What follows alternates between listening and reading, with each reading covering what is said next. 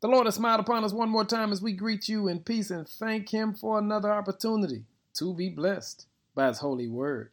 Our word for the day is being perfected.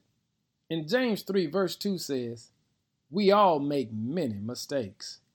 One of the realities of life is none of us are perfect.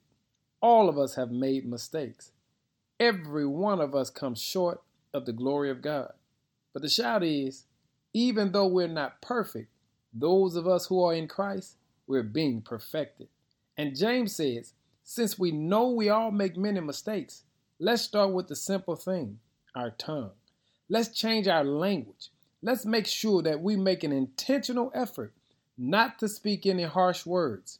Just today, let's be intentional in every word that we use today.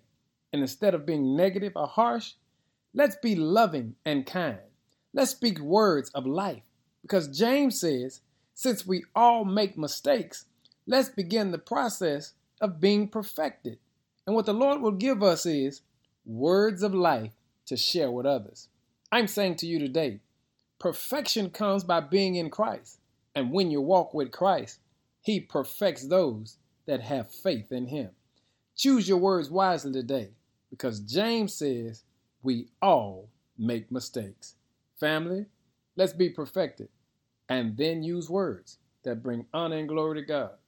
In Jesus' name, amen.